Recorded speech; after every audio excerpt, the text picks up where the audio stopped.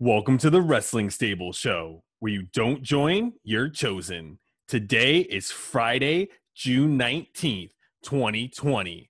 On today's episode, I'm going to give my opinion on some of the thoughts from WWE legend The Undertaker, as he made his media rounds this week, talking for one of the first times that we remember in history. He gave us a lot of insight. Obviously, he's here to plug his big documentary, The Last Ride, which airs its fifth episode, its last episode of this series, this Sunday on the WWE Network. Specifically, I'm going to talk about some of his comments on his stop at McAfee and Hawk Sports Talk. So on that show, he mentioned that one of the biggest success factors in his 30-year illustrious Hall of Fame career was the ability for him to stay in character. And that's something that the new generation really doesn't abide to as much anymore. Especially in the ages of social media, you can see one storyline play out on camera, and then they're more their quote-unquote real selves on social media. Back in his day, through all of his glory years, we really didn't have that. I think we got Undertaker on Twitter maybe 2 years ago, where we saw him playing Uno cards or something like that. But that it was very, very rare. And throughout his career, he'd go out to dinner, or he'd be on TV, and he'd be in full character. You would have no idea that there was this Mark Calloway man behind the character. He always was the Undertaker. Anytime he was out in person, whether he was in the ring or around the streets, you would have no idea. So that really brought up an interesting, some interesting thoughts to me. So, back in the day, one of the things that the legendary Four Horsemen was known for was, quote unquote, living the character. So they really had the limousines. They really had the jets. They really had the gold watches and the fancy suits, and lived this crazy party lifestyle. Now, that's probably not the healthiest thing for, if you're building a family, if you have a family at home, but they really lived their gimmick, if you will. Undertaker did the same thing. For the most part, it was just maybe not the wisest of choices that you could make, especially in the Horseman's case. But specifically on, I think of, Sergeant Slaughter, some of these other anti-Americans, especially the ones who were super patriotic and then, turned their back on America. I think of Sergeant Slaughter here. Obviously, the American hero character, then turning on the fans, supporting, I think, Iraq during the war. He got death threats, and that was a day where, no matter what, hey, you live that character. You wouldn't see him out and about. Obviously, social media wasn't a thing where he could go and just say, hey, just kidding, it's just my character, relax, or anything like that. Undertaker through everything, and that is why this Last Dance special is so interesting. Excuse me, Last Ride. I got the Last Dance in my head. I've made that mistake a couple of times. So it's more like, hey, when is the right time to hang up the boots? It's more, this is the first time that we've ever seen kind of behind the scenes, and we've seen the Undertaker be on camera kind of as a true, documentary. So really interesting ideas there. Another example that Pat and the boys brought up was, this whole Rusev-Lana kind of feud. Obviously, it's absolutely ridiculous where, we know that Lana and Rusev are married. They live in the same house.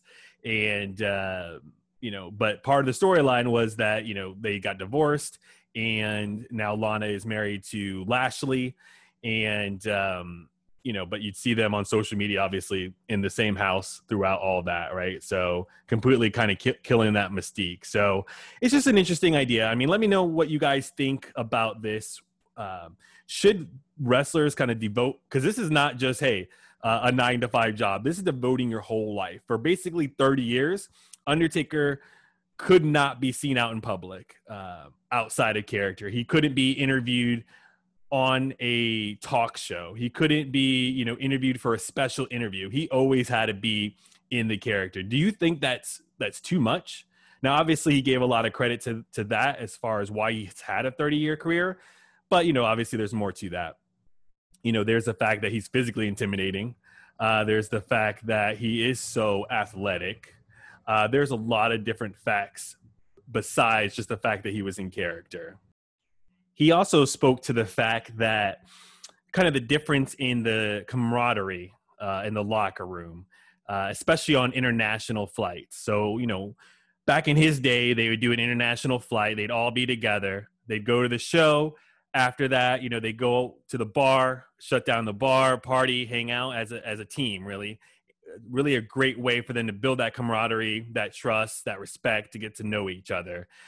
He said, nothing personally against it, but nowadays, a lot of wrestlers will perform and then they'll go, maybe just back to the room, play video games, kind of just hang out in isolation. And that's maybe some of the reason that there's not this behind the scenes camaraderie anymore. Not necessarily that, like I said, I don't think that's necessarily a bad thing, especially if you have a family. I think it's smart to stay out of trouble. But, I think that, just from some of the stories that we hear, maybe everyone's not as close as they used to be. Another topic that he talked about was kind of this idea of the locker room leader. He said that he never really did anything to try to be the locker room leader. He didn't really know what was happening at the time. But since he had such a good relationship with corporate, obviously being really good friends with Vince McMahon, he was able to represent corporate and also give the experience and speak from, his true stories and pull guys and gals aside and give them some feedback and some direction on what they should be doing. So I thought that, that was interesting. And really, he wasn't sure who the current locker room leader is. And, with the lack of camaraderie, guys just kind of working and going their separate ways. Maybe there isn't, the same kind of push to be a locker room leader, to take someone to the side. And he wasn't really sure, who that current locker room leader was, if it wasn't Roman Reigns right now. Another aspect that could be, good, or it could also be bad, was this idea of, maybe how hungry everybody is. He's like, maybe everyone just wants to respect each other, get along. And back in his locker room, he had himself, Stone Cold, Bret Hart, Triple H, Shawn Michaels, all those guys, not necessarily backstabbing each other, but definitely would do whatever it takes to get to the top. Nowadays, it's more very respectful. Whoever, is assigned as a lead guy, whoever the company is definitely behind, that's kind of just their leader. It's not as much of, that competition to be number one, to be the top guy. And that's good and bad. It's good to have that ambition. It's good to be hungry and want to be number one. I definitely believe in that. But there's also the bad thing of all the politics and obviously some of the backstabbing that had to happen for people to become the locker room leader and to become the man back then, as opposed to just letting the company decide, hey, we're going to pay you either way, but we're going to decide who is the top person and who's maybe more of a mid-card person. So definitely recommend you checking out this interview, whether it's with McAfee and Hawk Sports Talk or whether it's one of the other rounds that The Undertaker is making. He also mentioned that in traditional Vince McMahon, traditional WWE kind of style, the last episode is going to be Sunday, I believe, 10 a.m. Eastern. And as of Thursday, as of yesterday, they're still putting the final touches on it. It kind of goes along with the stories that we hear from Monday Night Raw, how the script is tossed out. What's going to happen is tossed out an hour before it happens, and they're putting the final touches on it maybe minutes before go live. So even with a proper documentary that they're going around doing the media rounds, promoting it, trying to get everyone to watch it on the network, even something like that is has the final touches on it the very last minute. So yeah, I just want to talk about, so let us know, follow us on our Facebook page at Wrestling Stable on Facebook, tweet us at Wrestling Stable on Twitter. Also, you could find us, look for Wrestling Stable on YouTube. Leave us a comment. Let us know what you think. Love to talk to you more. But thanks for checking out Wrestling Stable. Have a great, great weekend, and we will see you Monday. And thanks for visiting Wrestling Stable, where you don't join, you're chosen.